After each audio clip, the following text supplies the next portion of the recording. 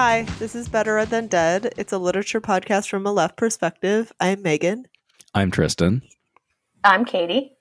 And today we are going to be talking about The Turn of the Screw, which is Henry James' 1898 novella about possibly evil children, certainly an hysterical woman, and a big old house. So, Katie, why did you want to reread The Turn of the Screw? I wanted to reread The Turn of the Screw because Henry James is pretty much the shit, and he constantly tops himself with everything that he writes. Yes. So we'll talk about this more, I think, as the episode goes on. But his entire style of writing is like the way I knew he knew was he said he didn't know, and the way that I said nothing told him everything he needed to know about what I knew. And this whole novella is like, what? How did you get the thing? Oh, the thing you told me I needed to do. Oh, but how did you know? Because I knew. There's a lot of like, yes. So the true reason that I love Henry James, and it comes out a lot in this, actually doesn't have to do with Henry James. It has to do with Nathaniel Hawthorne. My boyfriend, Nathaniel Hawthorne. It always comes back to him for you, doesn't it? It does. But the thing, there's a part in this really weird Hawthorne novel called The Marble Faun, where this guy, who may or may not be a statue, don't look into it, pushes another guy off of a cliff. And he then goes to the lady who he has ostensibly done this favor for and says, and she goes, "Why the fuck did you push that guy off a cliff?" And he goes, "Well, your eyes bade me do it." And she agrees with him. She's like, "Oh, I guess my eyes did bade him do it." And that is like every single thing about Henry James. Like that is Henry James in a nutshell. Even though it's Hawthorne, it's James. I also took a seminar called Cooper, Hawthorne, and James. And yes, the professor did know this configuration makes no sense at all because Henry batty. Well, because Henry James is like practically British. Right. He's like T.S. Eliot, right? Like, yeah, I forgot he was. I forgot he was a British. But to the small-minded, you may think he is American.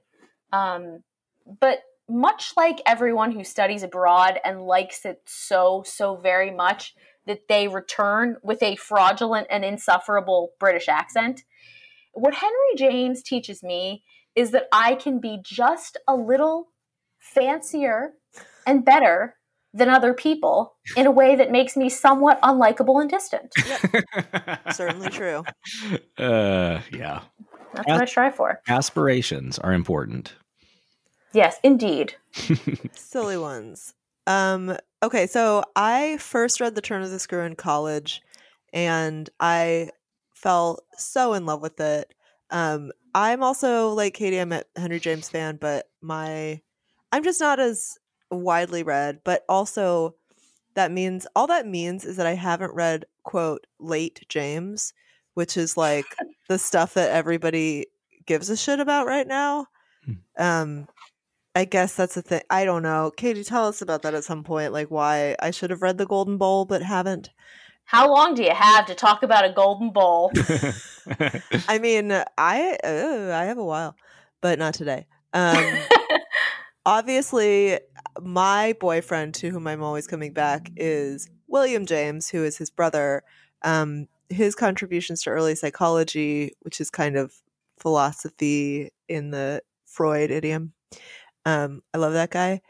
And I'm interested in the debates around this book and the fact that it's taken as some kind of like test case in criticism, meaning like what's really happening here? Is this a ghost story or is she fucking with you or whatever? And I love that. And even though all of us talking now take the position that like, well, they can't really mean anything because it's like a word, it's a bunch of words. Yeah. So it doesn't really mean anything. Anyway, but there's like that there are so many possibilities of reading it is interesting to me. And then this is like Benito Cereno, a novella in the like technical way, meaning that it like takes from the tradition of the German novella, so like Hoffmann and Kleist and those guys, for the truly nerdy. And that's cool. I love those books. Yeah.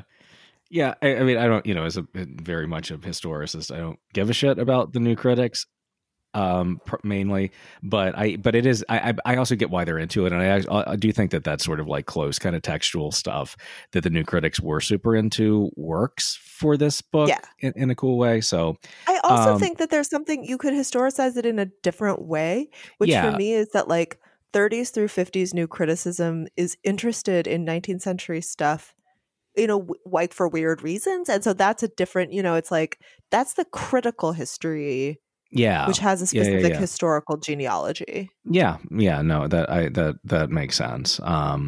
And no, definitely. Like I haven't read much Henry James at all. I think just in the Cage. And I think that was like it is. Yeah, no, that was 1898. So I think I can't remember if it was right before or right after Turn of the Screw.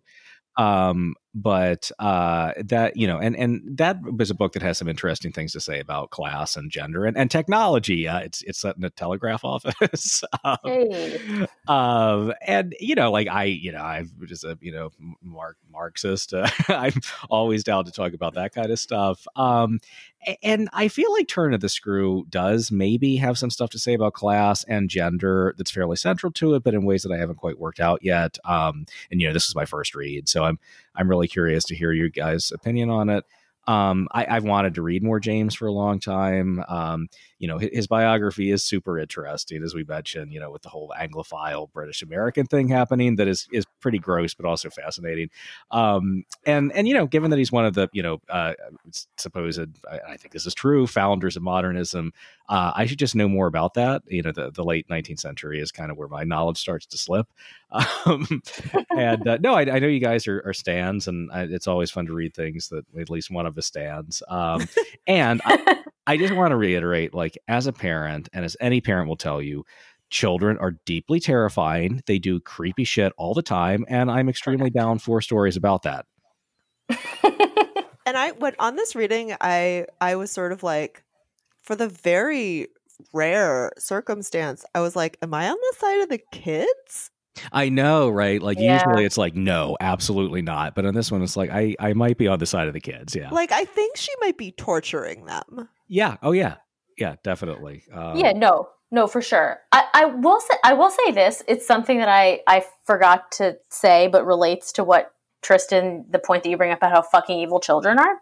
The kids in this story are like this tweet about a Mayor Pete ad, because we can't stop roasting Mayor Pete. He disappeared. I know. That motherfucker's coming back, I swear to God. Oh yeah. Yeah, he may be. I mean, you can't. It's the problem with rats, right? They always come back. There's always more. Where there's one, there's thousands. Do you know how many Mayor Petes there are? Many Mayors Pete. But the tweet goes something like, it's a boy and a girl, and they say like, I'm a girl and I am normal. I am a boy and I am normal. And then they look at each other and in unison say, we support Mayor Pete and we are normal. And like that, like these are like Children of the Corn robot, like Mayor Pete. Yeah. Sweetie pies. Yeah. Oh, man. The only evidence I would say for coming down on the governess's side that these are like materialized spirits is that one of them has red hair, and we know how I feel about gingers and that they're witches. Yeah. That's probably true. Yeah, sure. So congrats again on getting through Rob Roy with that phobia in mind. Yeah. I mean, I was able to maintain it because Rob Roy is not about Rob Roy. Exactly. That's right. It has almost nothing to do with Rob Roy. It's about Fail son Frank Toblerone. Uh-huh. Yeah, indeed it is. Indeed it is. Would have really appreciated a heads up about that before we read Rob Roy, but that's okay. No big deal. We did it, so. I mean, I got a heads up about how dorky it is, and I felt like, all right, I'm gonna go with that. As long as I know that, it's fine. So today we are going to be talking about the primary new critical question of whether this is the governess is deranged or there are actually ghosts here. We're going to be talking about Henry James' style. We're going to be talking about class and the relationships among the characters, and that's mostly the stuff. So, Katie, can you give us the context for Henry James and this object? Well, I can, but as usual, I won't. I will just simply going to go off onto some other thing that I thought of 3 seconds ago, and hope you like it. So there's a lot to talk about with Henry James. He's biographically super interesting. There's a lot of speculation about his sexuality. Mm-hmm. So his brother, for instance, like sort of casually said, like, "Oh, you're like the 60-year-old version." Henry or William James said this about Henry James.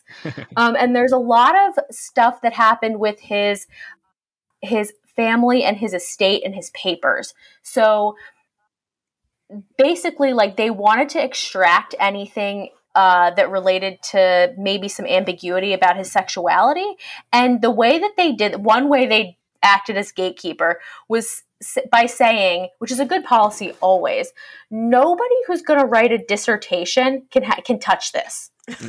Awesome. Mm-hmm. Okay. So yeah. So if any of you fuckers want to write a dissertation about this, no dice. But to get to where we are with Turn of the Screw, this is a late James, an unusual little late James novella. A lot of his other later stuff was very long, like The Golden Bowl, for instance, is super, super long. One thing that The Golden Bowl and the Turn of the Screw have in common is that people have like sort of mean names. Like there's a woman in the Turn of the Screw that's named Mrs. Gross. There's a woman in The Golden Bowl called Fanny Assingham, which is Fanny Assingham. So just wrap your mind around that one. There's also, so like this was kind of Henry James's thing, was doing these sorts of like shithead names. So he did, this is an incomplete list of Henry James's mean names. Henrietta Stackpole. Mm-hmm. Fleda Vetch. we have Fanny Assingham. Mm-hmm. We also have some cool names of places. So when he was trying to think of a name for a city in America, he just said, "Fuck it, it'll be American City." Nice. Mm-hmm. Yeah, it's pretty cool. But one of the things that that James, I think, is doing there is like building in a kind of ambiguity that's productive if you want to like jack off onto a term paper, or that's productive if we want to like talk about the way things work on a literal or figural level. So like I love to read James as in the tradition of allegory, because that's just if you have a hammer, everything looks like a nail, right? Yeah. So I think that like that's where Henry James is at his most American, at these moments where like we have something that you think should mean something, but actually maybe doesn't. Mm-hmm. Like we don't know what Fanny Assingham means, except that we have like an ass and a fanny. We have like characters named Adam and Abel, but they don't really do too much of anything. Like Fanny Assingham also, when she wants to kind of neg herself, she calls herself a double-eyed donkey.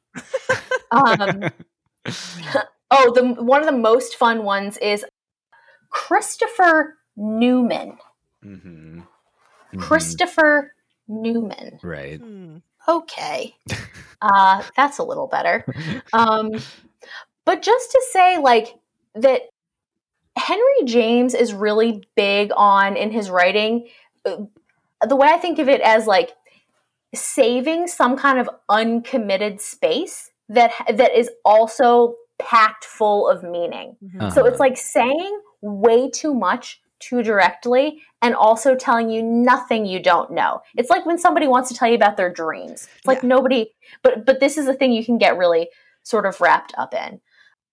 And so I think that's less context and more like this is sort of how we can think about Henry James as an American author.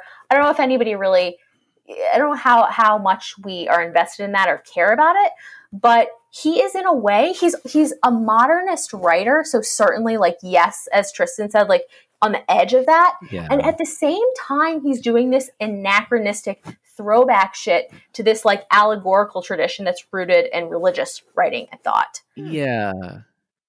And like that's a late Victorian thing too to me, right? Like, and it does feel very different. Well, certainly, like, you know, like with like Hemingway's prose is so fucking sparse. You know, Fitzgerald too. I mean, like less than Hemingway, but to a degree. But like, yeah, they're like actually, there's a way in which James reminds, like, he's a better version of this writer named George Meredith, who, like, if you'd never taken a class, like a graduate class in 19th century literature, you probably don't even know who that is. But like, he just like this, like these ponderous, like chapters long, like reflections, or like, I remember the Meredith novel I've read. It's called On Diaries and Diarists. And like, basically the whole chapter is just kind of about gossip. And yet it takes like 30 fucking pages of like carefully like thinking through all of these different character positions. Like there is a richness with James in that way too. Like I'm thinking the opening of this novel, all that framing story with this Douglas guy and the foul narrative, that ultimately you're like, this has like almost no relationship to the story at all. And yet I think the main difference between James and like George Meredith is like in James, it's actually kind of fun to read that. Like it's good. It's good. But it does like, it feels like that is kind of an of its moment sort of thing in a way that I don't quite know what that's doing in the genre of the novel this time. But I agree that it does feel like a throwback thing in some way, you know?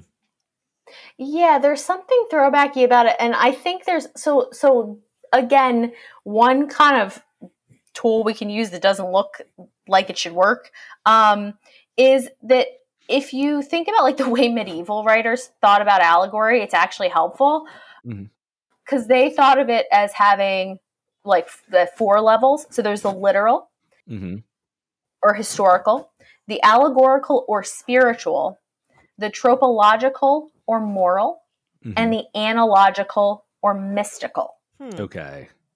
So like Henry James is not doing, so he's doing the literal.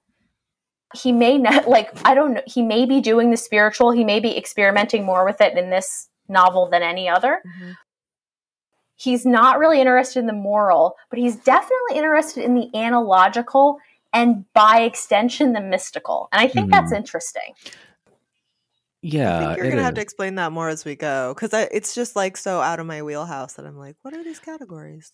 Well, but I think one thing too, and I also, I mean, this is out of my wheelhouse too, but one thing like it is making me think is that, like, you know, by the late 19th century, the novel is at a place where you can start to like do weird shit with it. Not that like earlier writers didn't, like, you know, I mean, Lawrence Stern famously, but you know what I mean? It's like, okay, like the realist novel is kind of so like, you know, it's so mature, it's so instantiated that it's like, yeah, well, what if we just like fucking drift out of this and like really dive deep into these kind of allegorical functions around it? You know, what if we like start to, in a way that, you know, like James Joyce certainly would, really trouble like what it means to kind of like narrate consciousness, you know, like, so yeah, so I just like, I don't know, like I always try to historicize form, and I guess that's something that I'm kind of thinking through, you know. I mean, like, so this is I hope this is on topic, but like, Katie, are you also sort of saying that like it's a mind fuck in the sense that when I see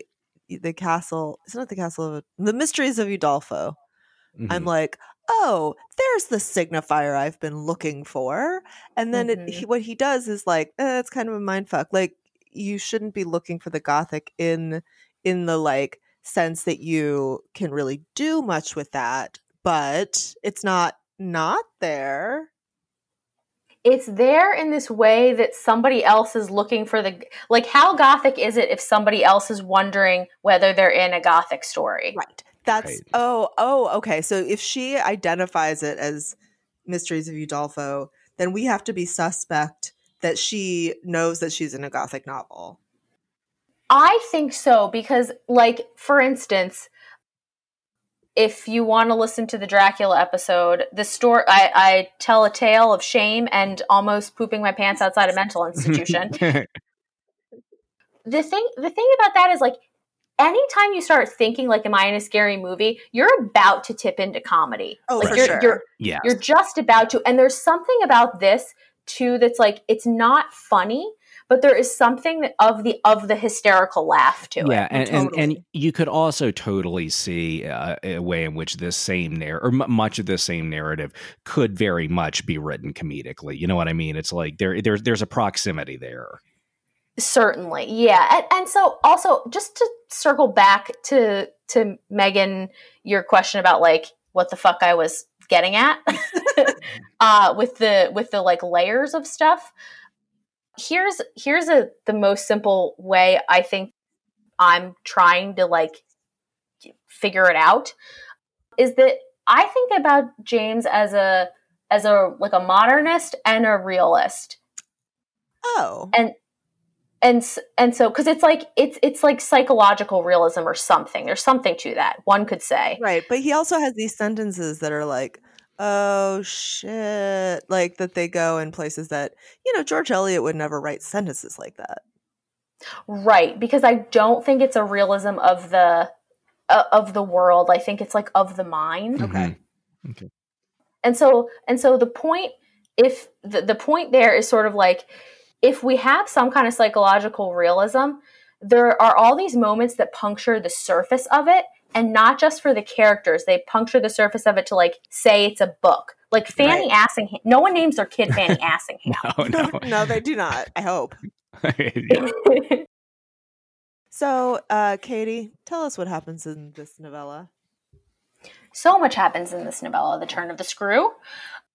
It starts with this anonymous narrator who is almost no function, and he is recollecting a Christmas Eve gathering at an old house where guests listen to one another's ghost stories. And they're all a bunch of real pip cheerio types.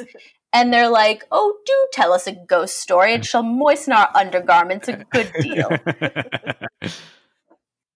And then it turns out that that we do get the story. And we get the story from a dude named Douglas, who wants to tell us about his sister's governess, who he had several dignified erections over. Thank you very much. But he's over it, and it's fine. So the governess has written a story about this really dope job she found on LinkedIn. It's a benevolent hot uncle who has taken in his niece and nephew, and yet he doesn't really fuck with kids. So he needs a governess. And he's like, listen, you can do whatever you want. And I mean, whatever you want. Lord of the Flies rules. But he says, I don't want to hear shit about it. Never call me. Day. Yes. Yeah. Don't call me. New phone. Who's this? The whole 9 yards. Which I have to say, just in the interest of like labor and worker rights, do not take this job, right? No, like, do not fucking take this job. But, well, you're about to be interviewed for this job at the end of this episode, so we'll see if you get it. Okay, it pays good. Yeah. The money is good. The haunting is less good. Mm-hmm. So the governess gets to this house and she meets this little girl named Flora. And she's like, damn, I am weirdly obsessed with this kid. And the lady who had my job before me died. Better not think too far into it and protect the child. Yeah. And then she meets Miles, who's Flora's brother. He got kicked out of school for mysterious reasons. And it's not like fun Zach Morris got kicked out of school. We're not in Saved by the Bell. This is like very sinister. The governess also has one friend whose name is Mrs. Gross. And she's also the maid. And she is figuring out whether Miles could be a little shithead. And Mrs. Gross is like, no fucking way. He's bad to the bone, but like in a fun little boy way and not in like a bad way. He's just a rapscallion, or however you would say it. He's a rapscallion, but that's a full blown lie. This kid is no rapscallion. Which she finds out when she picks Miles up at the train station. And she doesn't quite realize yet that she's taken the fastest choo-choo to fucked up city, but in fact she has. Because she starts seeing these mysterious ghosts and having staring contests with them. This is absolutely true. Arm wrestling with ghosts is the way that I usually choose to go, but she did staring contests, and that's fine. It turns out that these ghosts are Peter Quint, who was a valet found dead with his head all fucked up, and Miss Jessel, the governess before the current governess, whose ghost, the current governess hastens to point out, is hot. And then we get the whole sort of nut of the story, which is that Peter Quint, according to Mrs. Gross, has been too free with everyone, she says, including the children and including everybody else who works there. And the suggestion is that he's been doing something adult with the children. And it suggests molestation, but never suggests it. And Mrs. Gross also says that Miss Jessel is sort of in on it in some unclear way, that somehow she wanted it. And that definitely something is fucked up about her, even though she is a lady, unlike Peter Quint, who is not a gentleman. Who looks like an actor. That's what the governor says. Who looks like an actor, and also like she can apparently tell from a distance too far to shout that he's not fancy. Right. He's not wearing a hat. He looks shabby. So the governess decides that the ghosts of these two want the children, and she keeps referring to the children as hers. And then they play this whole game about like, do the kids know I know about the ghosts? Are they trying to keep me from knowing who knows what and what knows who? And then things start to get really intense right after they get chill, which is when things always get intense. So the governess sees the ghost of Peter Quint on the stairs and challenges him to a staring duel. And she wins that round. And then she goes to find Flora, the little girl, and she's like, what the fuck? You're not in your bed. And she realizes that she's hiding behind the curtains like a little shithead. And tries to figure out what she's doing, sort of to no avail. Yeah. Which I want to say that, I mean, kids, that is absolutely something kids will do, you know, just the most creepy or annoying thing in any given situation. Like, I can't tell you how many times when like my kid was younger, like, you know, putting him down for the night, that I would think he was asleep and I would look over at him and he would just be like sitting up bright eyed staring at me with a grin on his face in the dark.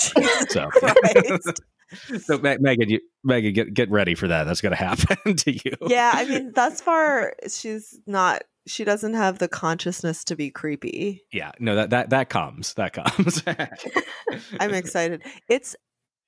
I think, is this the part, Katie, remind me, when Flora, she says, oh, you weren't in your bed, and Flora says, well, you weren't in your bed. Yes. Oh, yeah. Yep. It's a lot of I know you are, but what am I out of these kids? Yeah, exactly. Yep. So things go wildly off the rails at this point in a way that is very startling. So the governess starts seeing these ghosts everywhere, and the children start to behave a bit strangely. So Miles, for instance, he's like bolts out into an open field like I did many times when I was a drunk freshman. Yeah. And when they finally catch him, he says he wanted to show that he could be bad, Right. which is a kid thing, but also it's a wee bit creepy. Because he's like, when I'm bad, I'm really bad. Yeah. I am like real fucked up, and then he takes a drag off a cig, and it's puts his leather jacket on. She also, the governess is so freaked out. Whenever she's freaked out, she uses an excuse to skip church, which is cool. Yeah. So finally, she's seen so many ghosts that she's just like, I gotta go. I gotta jet. I can't sit in this ghost infested house another day. And so she's sort of like wandering around, and she does see Miss Jessel, her predecessor, in a room they use as a classroom. And she screams her fucking head off at it, and the ghost goes away. So she has some unusual ghost handling strategies, but they do seem to get the job done. Yeah. And finally, even though she's agreed not to write to the dude who hired her, she decides, like, I'm gonna do it now because this is bananas and pajamas. There's a lot of hugging of a lot of hysterical hugging of the children, a lot of hysterical hugging of each other by Mrs. Gross and the governess. And so finally, she points out this ghost to the little girl and to Mrs. Gross, and they're like, I don't see anything. What the fuck? And Flora, the little girl, gets really pissed and says, like, fuck you, get away from me. And the governess sort of collapses into a fit. And Mrs. Gross is then left to kind of take care of her. And that's about it. And she takes Flora with her. And she leaves Miles and the governess together. And it turns out that this letter that she wrote to her boss, who doesn't want to hear any letters, that Miles confesses to having taken it. And then there's more ghosts. And she's looking at the ghost, and she says, hey, Miles, do you see anything there? What do you see, buddy? What do you see, little guy? And so he looks out the window, screams, and passes out dead. Yep. And that's how it ends, folks. And we don't get the other side of the frame, I will note. No, we don't get the other side of the frame. We don't get Douglas being like, wasn't that an amazing story of No, we don't. thrills and chill? Nope, just over. Although my wife and I watched the 2009 BBC turn of The Screw, which is terrible. And among other things, we're going to talk a little bit about whether this is all real or supposed to be in her head in the story, and the interesting ways James constructs that question. No, the film's just like, oh no, she crazy, and like they have her dragged off to like a mental institution at the end of it. And also it's set during World War I rather than the 1840s. So sure, well, but you would think like, well, that they must have a reason for that change in setting. They don't, not at all. So. Yeah. Play fast and loose. Yeah. I mean, do whatever you want, I guess. Adaptations are their own gig. Yeah. Although adaptations of Henry James are always a little like, huh? You can't really... Yeah, how do you do that? Yeah, exactly. It doesn't work great. The plots are mostly staring and looking and thinking. That's true. So this is like the most... I don't mean fundamental, but this is like the question everybody asks when you read this in college, which is like, is it real or not? Which again, it's like, it's not real, it's a novella. But like, is the primary narrative here woman in high grade hysteria tortures two little kids by saying ghosts, ghosts, ghosts, or are there creepy ghosts showing up all the time that the kids are like, no, I don't see that. And then she thinks that she's unreliable. And what is I don't know, like, what's the evidence for either one? Or like, what does this have to do with like James writing? Right. So I think here's what I want to say to just let out a huge fart into the mood of the podcast. I think that it actually has to do with, like, I think that the trauma of the kids is real and that it is somehow tangible. Real, you know what I mean by real, not real, okay. real.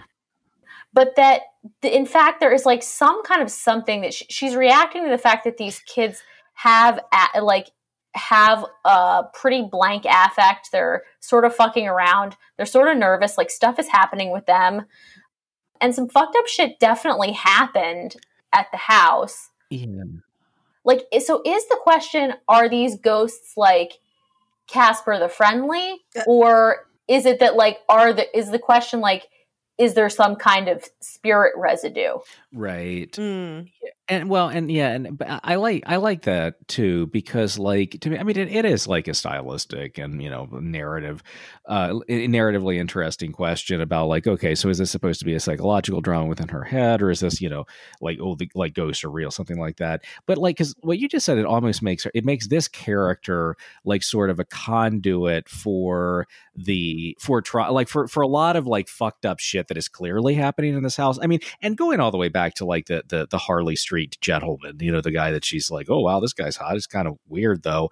That thing like never bother me about these kids that I've like inherited. That's fucking weird, right? I mean, like that in and of itself is troubling. It kind of sets the mood. So right. So that like if we think of it less as like, narrating an individual psychological question and more as how like the individual psychology butts up against circumstance and social structures and like the domestic. I think that to me makes it kind of more conceptually interesting. I think if you had to ask knee-jerk reaction, are these real ghosts that look like, kind of transparent versions of the people? Hell yeah, they're real ghosts to me. Right. To Henry James, I don't fucking know. Mm-hmm.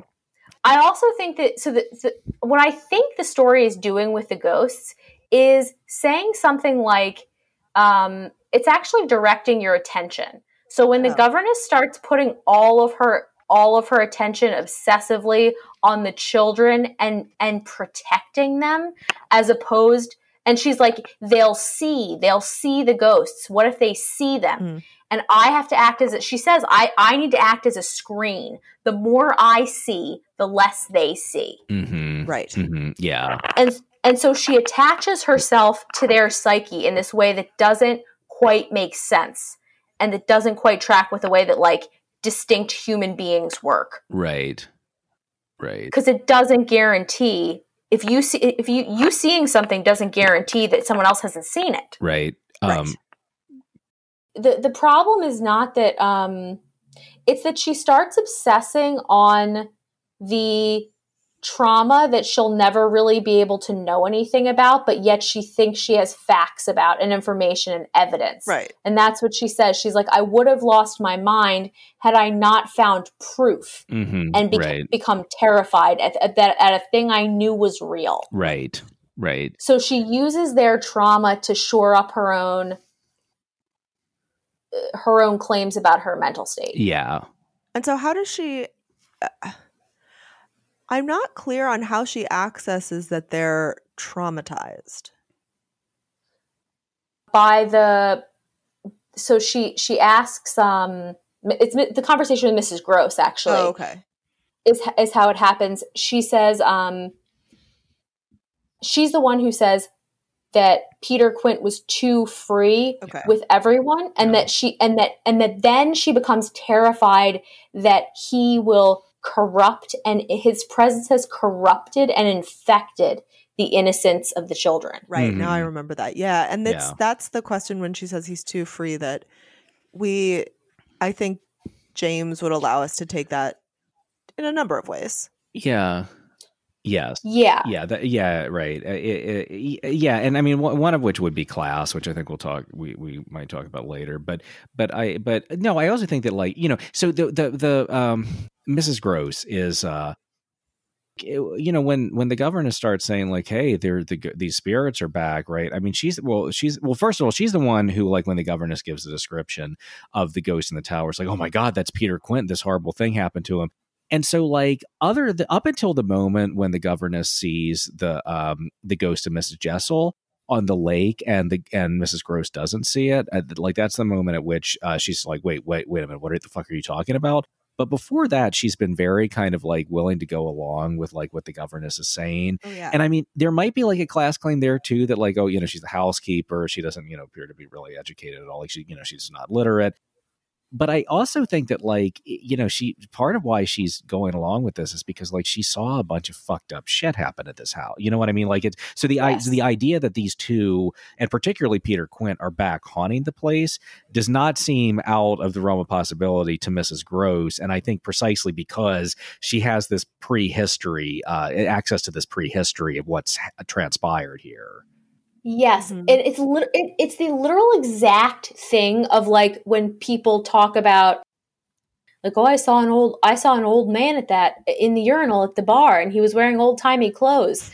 Yeah, that's the ghost of Jim Magoo. He's been dead for 40 years. Yeah. Like, it's like that exact joke. But the reason why that works is, it could have just been a guy taking a piss. Yeah. But if you know the bar is haunted, you're going to say it's the ghost of so-and-so. Right. Yeah, right. It's like if you don't know the ghost is the bar is haunted, then you're like, oh, like, look at that fucking twee cosplayed weirdo, right? Whereas if it's like haunted, it's like, oh my god, that wasn't a hipster, that was a ghost, right? Like, mutton chops in this day and age? Yeah. It must be a ghost. That is not ironic facial hair. That's 19th century facial hair. That's sincere facial hair. Yeah. But doesn't she also show up at a 10 in terms of her, I don't know, I feel like all of her obsession with these kids is, I don't know if it's evidence that there's, like, ghosts or not ghosts, but she's a 10 from day one. Oh, she's a 10, all right. She's horny to do a good job because she's into the guy who doesn't want her employer doesn't want any information. Yes. And so the way things kick off, that's the weird part to me, is that she's like, I'm going to do a better job than the dead lady. Right. Mm-hmm. And I'm going to show everyone I'm twice the woman a dead lady is. Right. But who is she showing? Is she showing Flora? Like, what's the thing that she's trying to do? Or is it just, like, because she's a little wacky? She's a little keyed up. That's what I mean, yeah. She's a little keyed up. Well, she's also like, if I'm really silent, if I'm so silent and I never say a word, then I will be, and I never make any trouble, then I will have been the most excellent employee in all the land, even if this is a ghost infested hellscape with children who desperately need therapy. Right. Right, yeah. I mean, and she also, like, so I'm trying to figure out, like, why does she pick the ghost she picks? Like, why does Peter Quint in particular show up? That's a great question. We know why Miss Jessel does, at least I think I do, which is that it's, like, the version of her that she's like, I'm better than this bitch. And also she's really mad that she perceives Flora and Miss Jessel as being, like, buddies. Yes. Right? Because she thinks Flora sees her at that scene on the lake.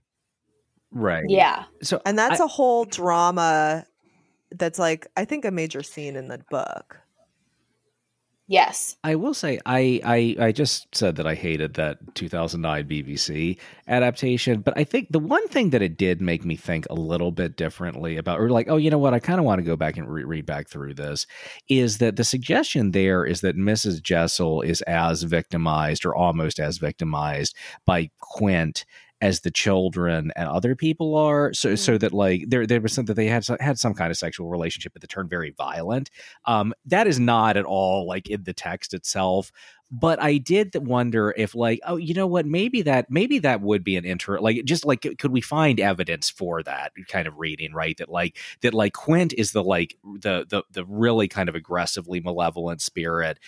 But Mrs. Jessel is kind of much more, like, ambivalent. Although what you just said, Maggie, like, I when I read it, I kind of thought that it was like this kind of, like, competitive thing with the new governess, and, like, about the love of the girl, not that she was like the victimized spirit versus the kind of, like, victimizing spirit, but I could be wrong.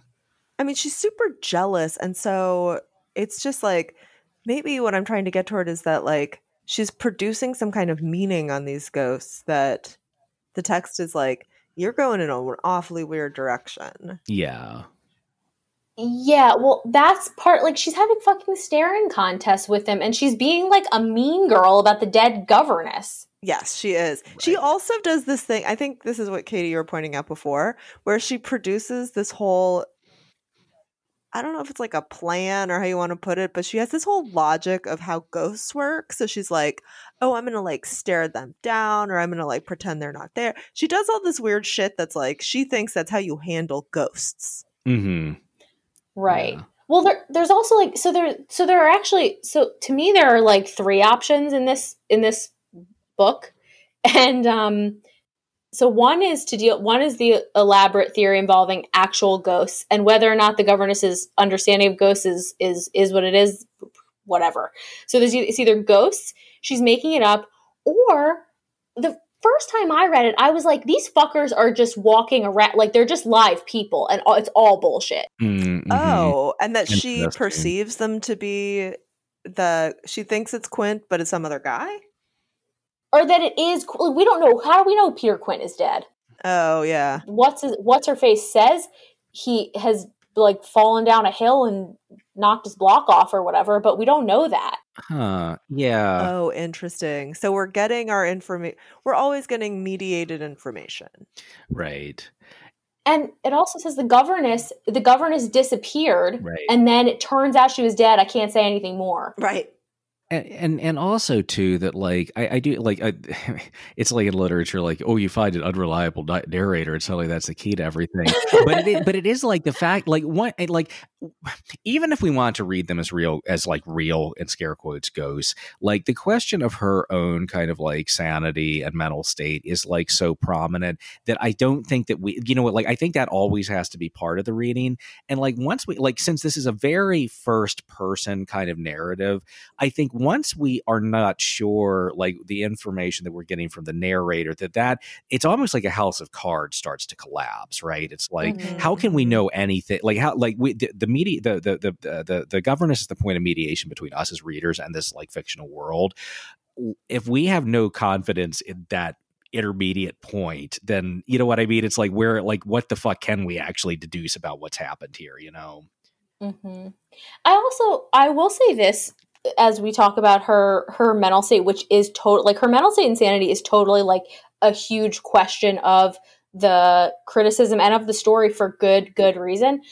It's also like, okay, so is it in fact a very natural response to being essentially left alone in the care of children in a place that's totally unfamiliar and in a situation that is disquieting? You know, the person who came before you died. Yeah. And the terror of it and the terror of dealing with it has compromised her perception, if not her mind.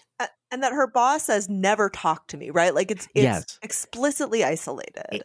It's like The Shining if Stephen King had actually made that a good story, right? Where it's like, where the terror is like, okay, it's like you're in this space of in that story, this space of isolation, like that really starts to kind of affect your entire perception of reality, and that is like the real source of the horror. And then so like the ghost narrative is this thing that then gets constructed psychologically to make sense of that. I kind of feel it, right? That it's like, yeah, it's like she's put in this situation. She's if not directly observing, at least feeling all of this tension and past trauma. And so then that starts to like produce her whole perception of the world, right? Yes. And she is desperate always to merge with everyone. Like she wants to be like immediately, she's like, Mrs. Gross and I, like, we have this understanding. We made this pact. We are in this together. It's us. But in fact, like, that's not really how things play out. She's kind of like pulling information out of her, and the way that she does it makes the information suspect. And it's also the same with the kids. It's this thing where she wants to merge with them, but she finds herself feeling really isolated by that desire. Yeah. Mm-hmm. So, like, what is the story there? Like, what?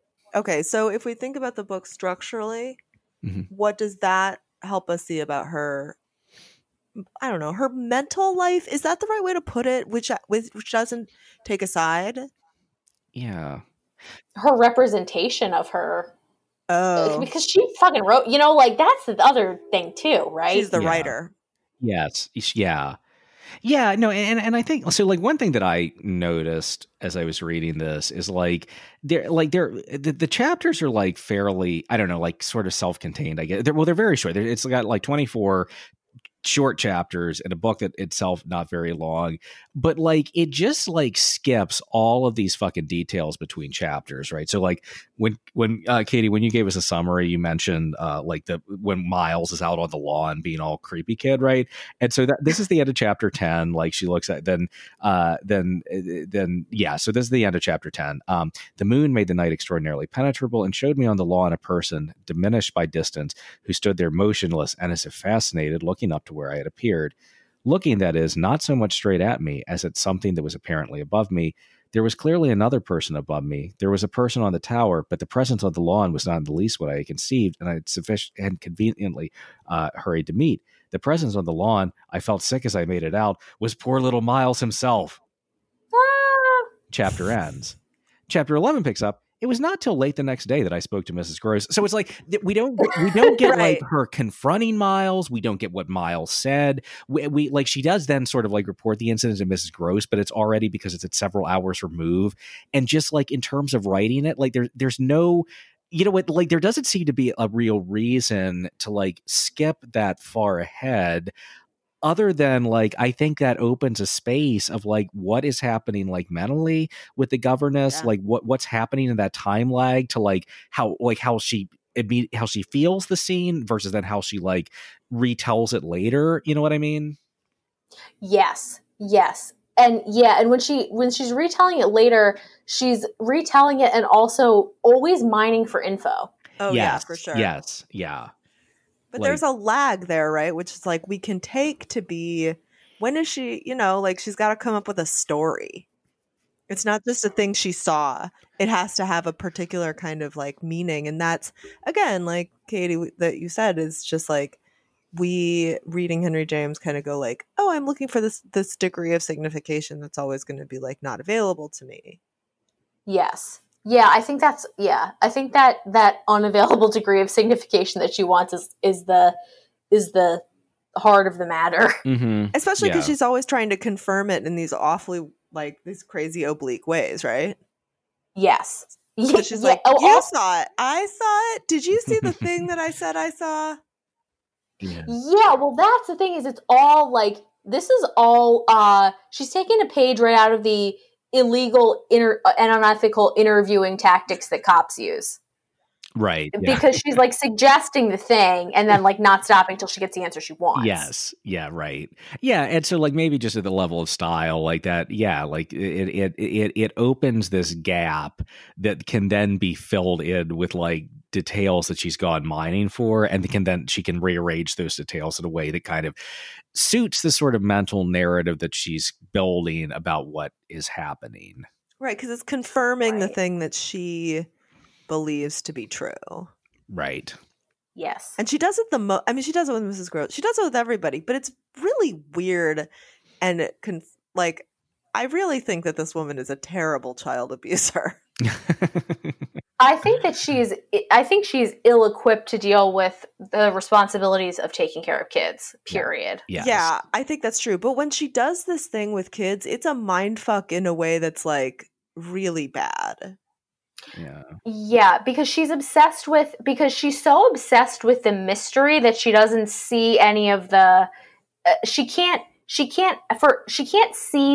the kids because she's so obsessed with screening them. She, like, you look in the opposite direction when you're doing that. Right. Like, you don't stand as a barrier between somebody else and say, like, I'm standing between you and this thing I'm looking at. Well, then the thing you fucking can't see is the thing you think you're shielding. Mm-hmm.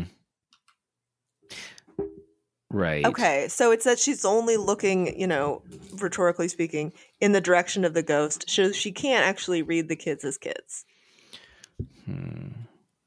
I think she is the whole obsession about what happened and not about and no concern about what's happening, absent of the ghost shit. Mm. Like, she's obsessed with the old governess. She wants to know about the ghosts. She wants to know about what like possibly shady shit happened in the past. But the kids are blank slates. So Mhm. partly this is like, okay, this is weird. Stop me when I go completely off the rails. A mistake that I've made is read them as though they're psychologically motivated children. Mhm. No? I mean, who fucking knows if the kids are, if we're going to talk about what's real, those kids don't seem real to me, Right, I by know, the but way. that's a reading problem that maybe I have then, right? Because I read too much of what Maisie knew, and so I think, like, Henry James is more than capable of thinking that children are like people. Right. Right. So if I'm Well- like, poor Miles, and like, what the fuck is this woman doing to this kid? Yeah. Well, okay, and so like that, like can I like another sort of like just like kind of language thing that I noted? What the fuck? And that I think goes directly to this. What the fuck is up with Miles's like preternaturally adult language? Right? Like he like Oh, yeah. he plays it takes the governess by the arm and like refers to her as like my dear all the time. Like he says he wants to go back to school. She's like, well, why do you want to go back to school? He's like, well, I want to see more of life. Just the kind of shit that like an 8-year-old or a 7-year-old would never fucking say. Yeah. Like.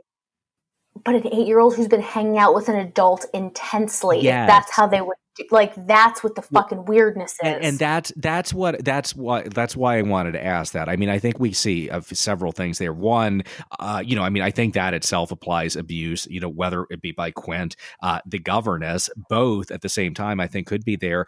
But also the unreality of the children, that like her picture of them is sort of like, like, yeah, even like maybe we don't want to read them as like real at all. But you know what I mean? That so it's like she like the reason like Miles's speech doesn't match a child's speech is because he's not, like whatever the fuck Miles is, it's kind of like all happening within this character's head. I don't know.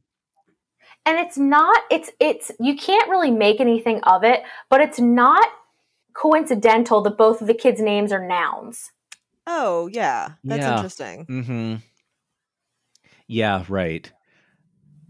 That's cool. So I mean, it's like it's not like you can't make anything of what their names are, but yeah, but that's what like one of those details that you were talking about, right? That's like one of those. It's James is like, is this a key that they're Miles and Flora? I don't know, right? But they are. She's concerned that they're super precocious, and maybe that's part of it too. And I wonder if that like precocity is more like that. What you say, Katie, is like they have these creepy relationships. Are those creepy relationships like about sexual abuse? Is it about like that they actually have not really been raised? Like they've sort of been raised by a governess, but their parents died, I think, in India, right? Mm-hmm. Yeah. So they've been through some shit, and the way that they've been brought up is like very uneven. Yes. Well, they've also been shoved. I mean, if we think it's hard for a grown woman to be shoved into the countryside in this weird house, what is it that the children have been put there? Yeah. Right. And then you expect them to be able to like confirm your perceptions about things, and also then to have this oscillation between, I think that Miles was touched inappropriately, or like this isn't said, but it's like the two choices that she gives them are touched as in molested, or touched as in like by the hand of God, their perfect innocence. Right. Mm-hmm. And those two choices are both fucked up. Right.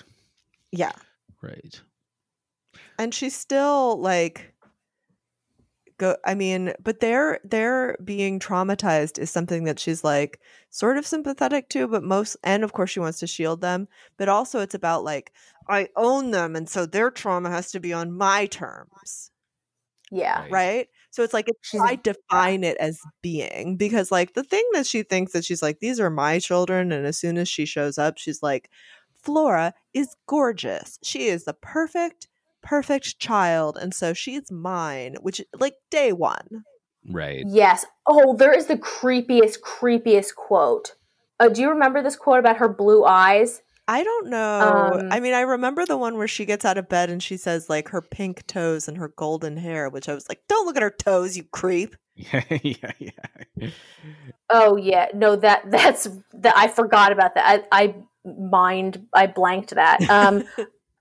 It's so what she said, it's a little later than that, and she says something like, I looked into her eyes And I didn't want to suggest that there could be some precocity there that was somehow inappropriate or tainted, because I don't like what that says about me to look in eyes like that I would ever think anything but nice thoughts. Right. Then she and Mrs. Gross have versions of that conversation too.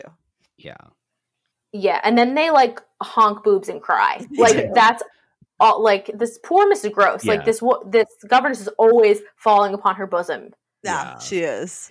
Yeah, and that, like, that is a really fascinating relationship, and I think one reason why I am fascinated by it is that I like, something that's been implicit in a lot of stuff we've been talking about, but is like the class dynamics of this book, which I can't quite figure out, right? Like, so I mean, there is a bit. So okay, so like the governess is the daughter of a parson, right? So like, in modern terms, with these middle class, like kind of petty bourgeoisie sort of like, and depending on like there's a whole pay scale in the Church of England, right? So like being a parson could mean anything from like quite wealthy to like very not at all, like kind of just starting out.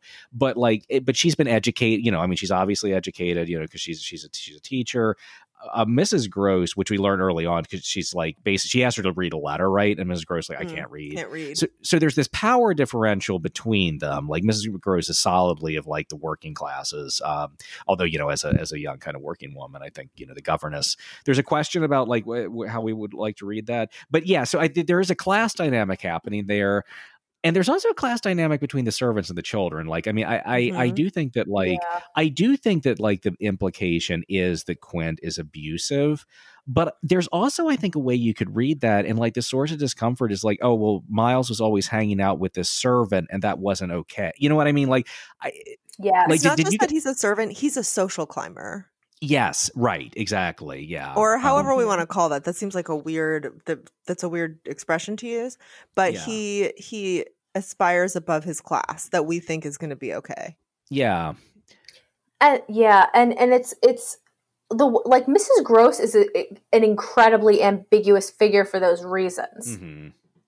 Because she, one would think, would aligns more with Peter Quint. Mm-hmm. But in fact, she's the one who accuses him of a heinous act, sort of, like not really, obliquely, and preserves and says that the only reason why Miss Jessel was awful and evil and corrupt was because of her association with him and how the fact that she liked it. Mm-hmm. Right. Because he can get one over on anybody. He's this is a funny thing. It's actually like a totally familiar 19th century trope, right? It's like the confidence man. Yeah. And I think too, the absence of the sort of like class authority figure, the Harley Street gentleman, right, who like just wants nothing to do with this. There's like the children are the only kind of like whether one think of them as aristocratic or like kind of upper bourgeoisie, they're the only figures in this house that have that class position, right? Everyone else is a servant, and so like there's something about like Quint's like. Yeah, like class, like sort of like class aspirations or like kind of class mobility, attempts at class mobility, right? That it's like, well, there's no like, there's like a power vacuum that I think would give that added sort of like threat. Although it's interesting that it's kind of like a servant who is like sort of, if we want to take that reading, who is kind of insisting on that, you know what I mean, and trying to draw out that is a problem, that sort of instability. Well, right, because what you're pointing to, I think, is that like the house runs perfectly smoothly with only servants there to run it. So it's not like there's some like evil lady of the house telling everybody what to do. No. It just runs without, that's the power vacuum. It runs without somebody to sort of like, do upstairs, downstairs. Mm-hmm. And part of that is that like they say that Peter Quint is a valet, but to who? Right. Yeah, right. Yeah. Like, why would great question? Why would the valet be at this we like so like what is a valley, right? It's like they're like or valid to take the British pronunciation.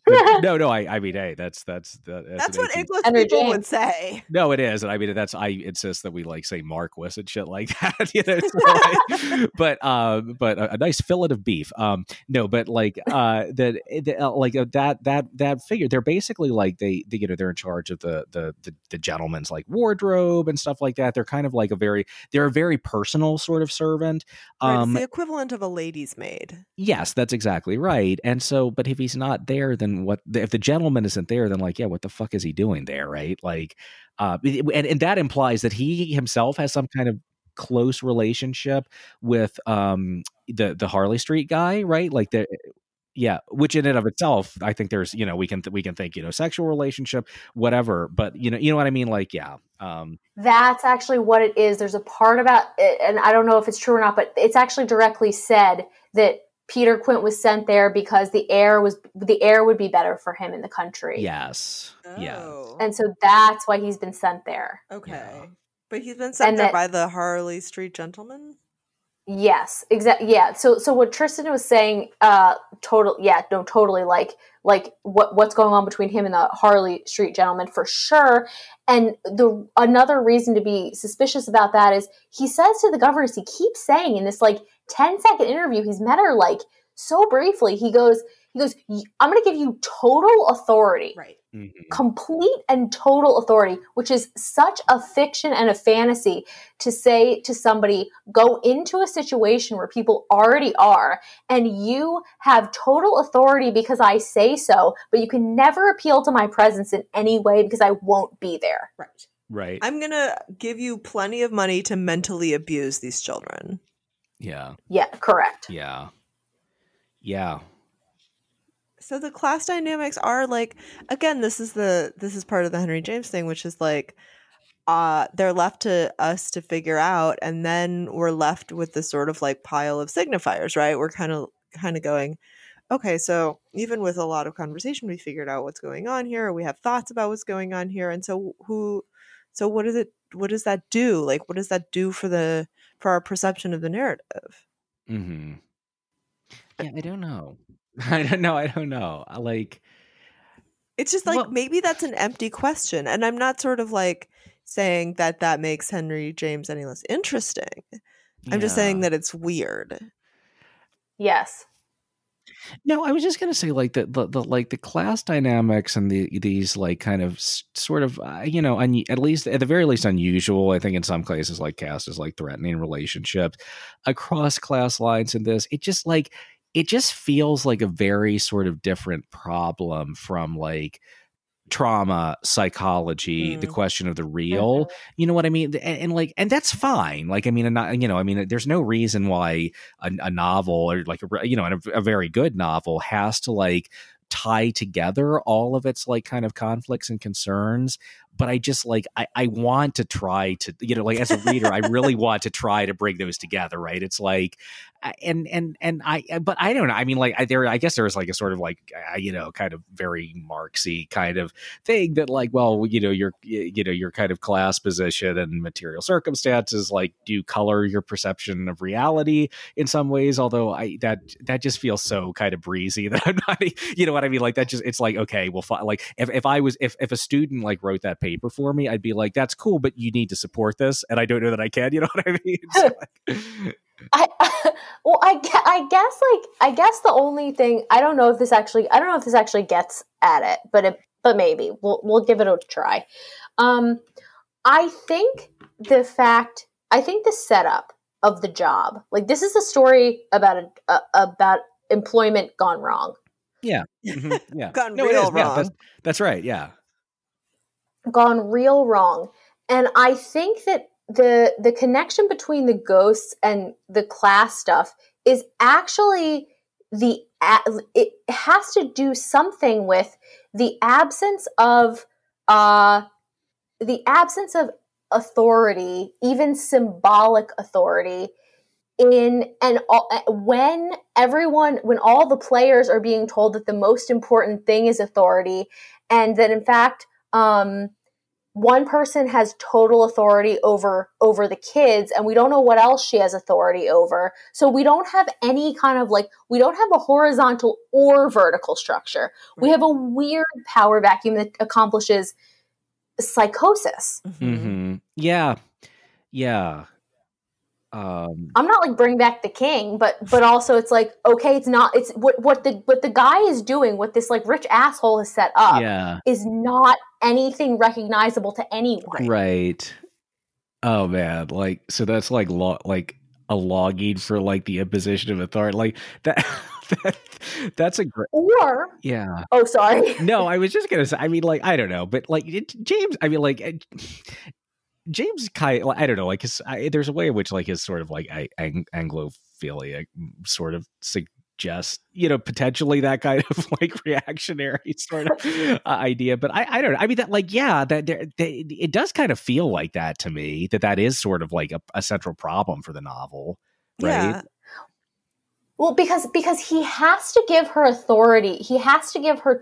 He has to say he's giving her total authority. He has to fill a bag full of authority and hand it to her, and it turns out to be a turd, and it stinks everything up. But in fact, it's not necessarily I don't know. It could be reactionary. It could also be why did we need to have this? Had we not had this obsession with authority that leads to that is related to the rich guy's need to be absent, we wouldn't have had Peter Quint seeing this place where he could jockey for power, and maybe we wouldn't have produced this shit. Yeah, that's really interesting. That's really interesting, right? Because we don't get any of the other sort of downstairs characters as being usurping an upper another class position, and so it's he, the Harley Street gentleman, is producing the conditions of, he says, if there's a vacuum, somebody has to step into it, even if it's in the most fucked up way. And that's why she wants to own the kids, not raise them or care for them, because she's been told that what she has is authority. Right. So what she's not doing is what we think of the governess in the 19th century novel as doing, which is training them. Right. Yeah. Right. She's protecting them because they're hers. Yeah. Okay. So, Katie, what do we have to do to wrap up? Well, it's not what you have to do to wrap up. It's what you get to do to wrap up. Excellent. And just to begin, I would like to just take a moment to thank you so much for taking the time to put in your application to be a haunted house governess. Of course. Every one of our applicants is important, and I'm sure has something to contribute to the world. Not here, obviously, but somewhere. And you two are special. Okay. Because you've been called in for an interview. So you don't have to wish us well on our future endeavors. We actually got there. We made the short list. You made the short list. And so I know how much you both really, really, really want this job. Yes. It's desperately, desperately, desperately want this job. And, I'd just like to ask you a few questions related to that. And, while we're kind of shooting the shit here together casually, if there's anything you want to share with me about, personal information, relationships, illnesses, just kind of anything that just could come up, maybe any holidays you've celebrated recently, or, just some stuff that just some things that I can't ask about, but relevant or irrelevant, that I'd just kind of love to know. It's all relevant. It's all relevant. My life is in your hands. Well, here we go. What we're going to do here is a behavioral interview. It's a behavioral interview. It's a very special kind, and it's really going to let me know whether I should hire you to be governess to my haunted niece and nephew. Okay. Excellent. I'll try my best. Which one of you would like to go first? I'll go first. initiative. Thank you, Megan. Oh God, I'm already in the interview.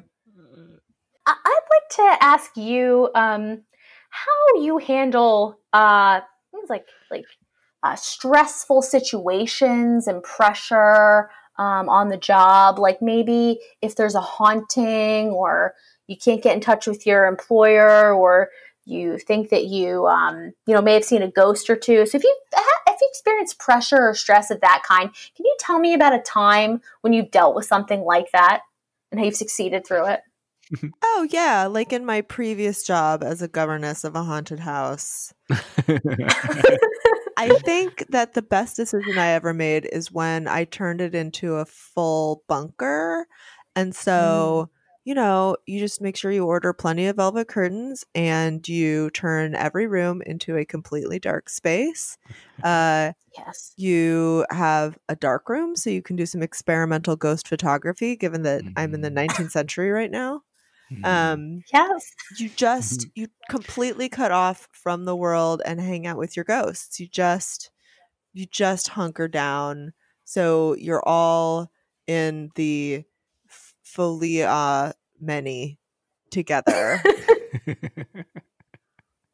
Yes, we do value community in this office environment. We're like a family almost. Oh, that's what I want. I think of my job as a family. Yes. Yes. Everyone is your mom and dad and best friends. Just know that. And my siblings. Oh. Yes. Neoliberal hellscape. Cool. Man, you're not doing well in this interview, Tristan. No, so hold on, let me get into the interview. So the thing that people, if you ask any of my previous employers, they'll tell you that I am very cool and level-headed, and I deal well in a crisis. So like, while no specific situation comes to mind, because frankly, I am very proactive, and I do my best to. What I do is I anticipate the crisis, right? Like some people just wait to react. That's not me. I am a go-getter, and I try to think 3, 4, 5, 10 steps ahead all the time. So I've just never dealt with that in any of my child rearing governess occupations. And no, I will not be providing you any references. So do you have ghost booby traps just so that if they try to get in, you're like, you fell into my ghost booby trap? I have a proton pack because I watch Ghostbusters. So yes, actually, I'm going to have to build a nuclear reactor in the basement of your haunted mansion so that I can store the ghosts after I nuke them with my plasma ray. That's perfect. I've been looking to get into canning and just jellies and jams and such, and we could do that with ghosts. So that's great. Yeah. I mean, I think we can use the whole nuclear reactor system for all kinds of hobbies. Yeah, absolutely. Yeah. Yes. Just don't let the EPA guy cover up, which I love that the EPA guy is the villain of that movie. It's like, hello, Reagan era,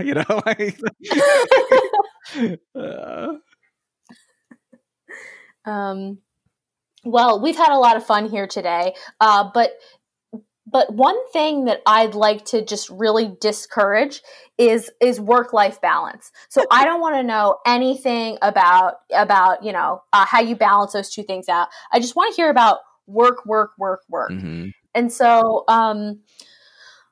I was wondering if you related to work, if you could tell me, what's your greatest weakness? Oh God. Oh, what's your greatest weakness? This may be also a strength secretly. My greatest weakness is that I'm a perfectionist. See, I can't sleep at night if I think that job hasn't been done as good as it could be. And yeah, sometimes that just, I don't want to say it ever gets in the way of me doing other things because I'm a big multitasker as well. But yeah, I'm a perfectionist and I care too much, frankly, about doing a good job for my employer. So that's definitely my greatest weakness. I mean, I think mine is that I just feel too much. I feel too much in general. I think of myself as like a profound empath. Oh. So really, I have like an exceptional degree of caretaking, and the problem of that is that sometimes I don't care for myself very well. So like sometimes I just feel really depleted and like my bandwidth is really low, or like I don't, always take care of myself as much as I can. but I direct all of my giving feeling to these children, and all I do is just give. Mm. It does sound like it. One thing it's come across from both of your answers. You're both definitely just you're real givers and not takers. That's So I right. know you won't steal my fancy silver or anything like that because you just would give. That's right. Yes. That's how jobs are. You just give and you give and you give until you die, and then they hire somebody else. And I just want to say now, for the record, even though you haven't asked, I am not now, nor have I ever been a member of the Communist Party.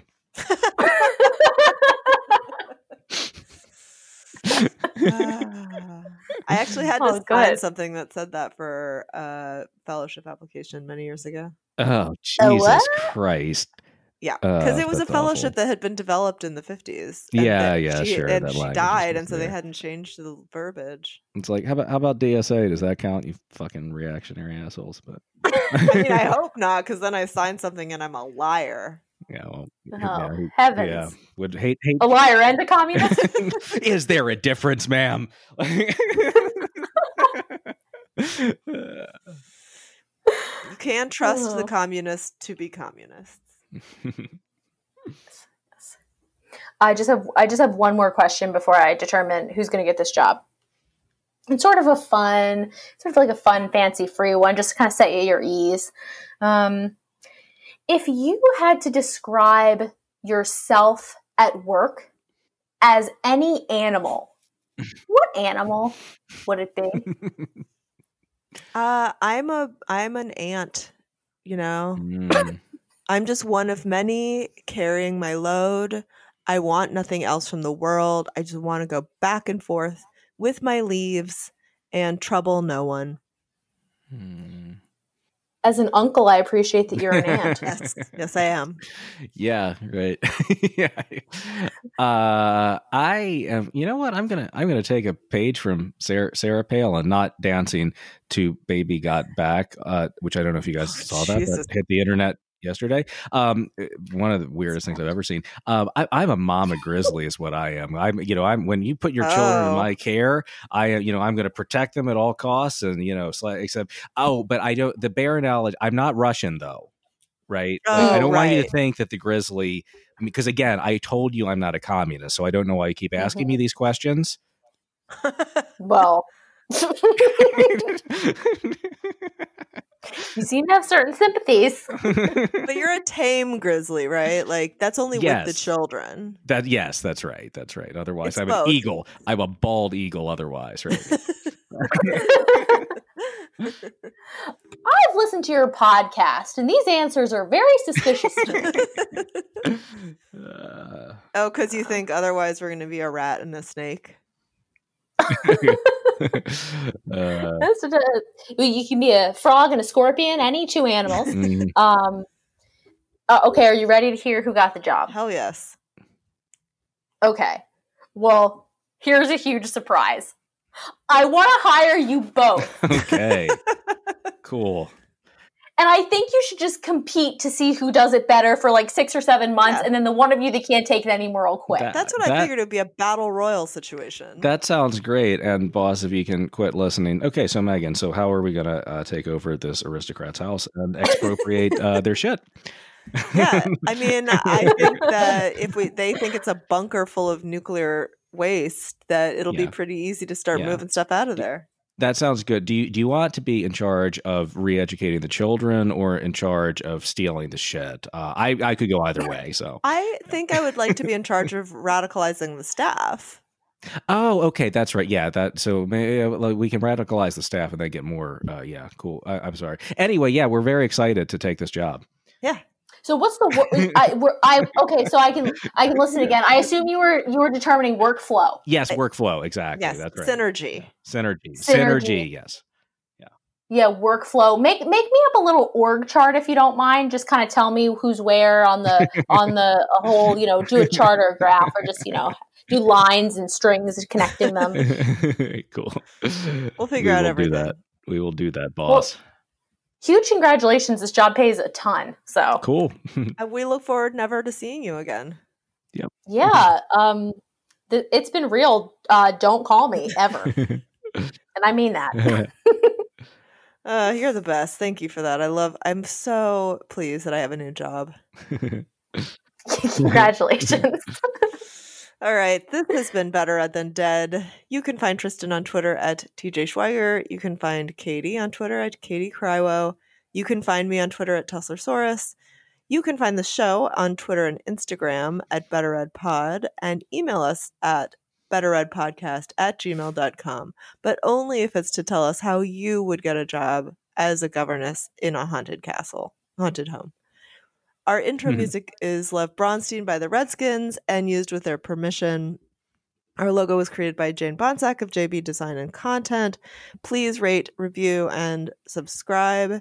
And next week, we are going to be talking about Richard Wright's Native Son. And then we'll be off for a couple weeks before we return with our 3-part Melville Spectacular, Benito Cereno, and then 2 episodes on Moby Dick. We can't wait. Thanks, comrades.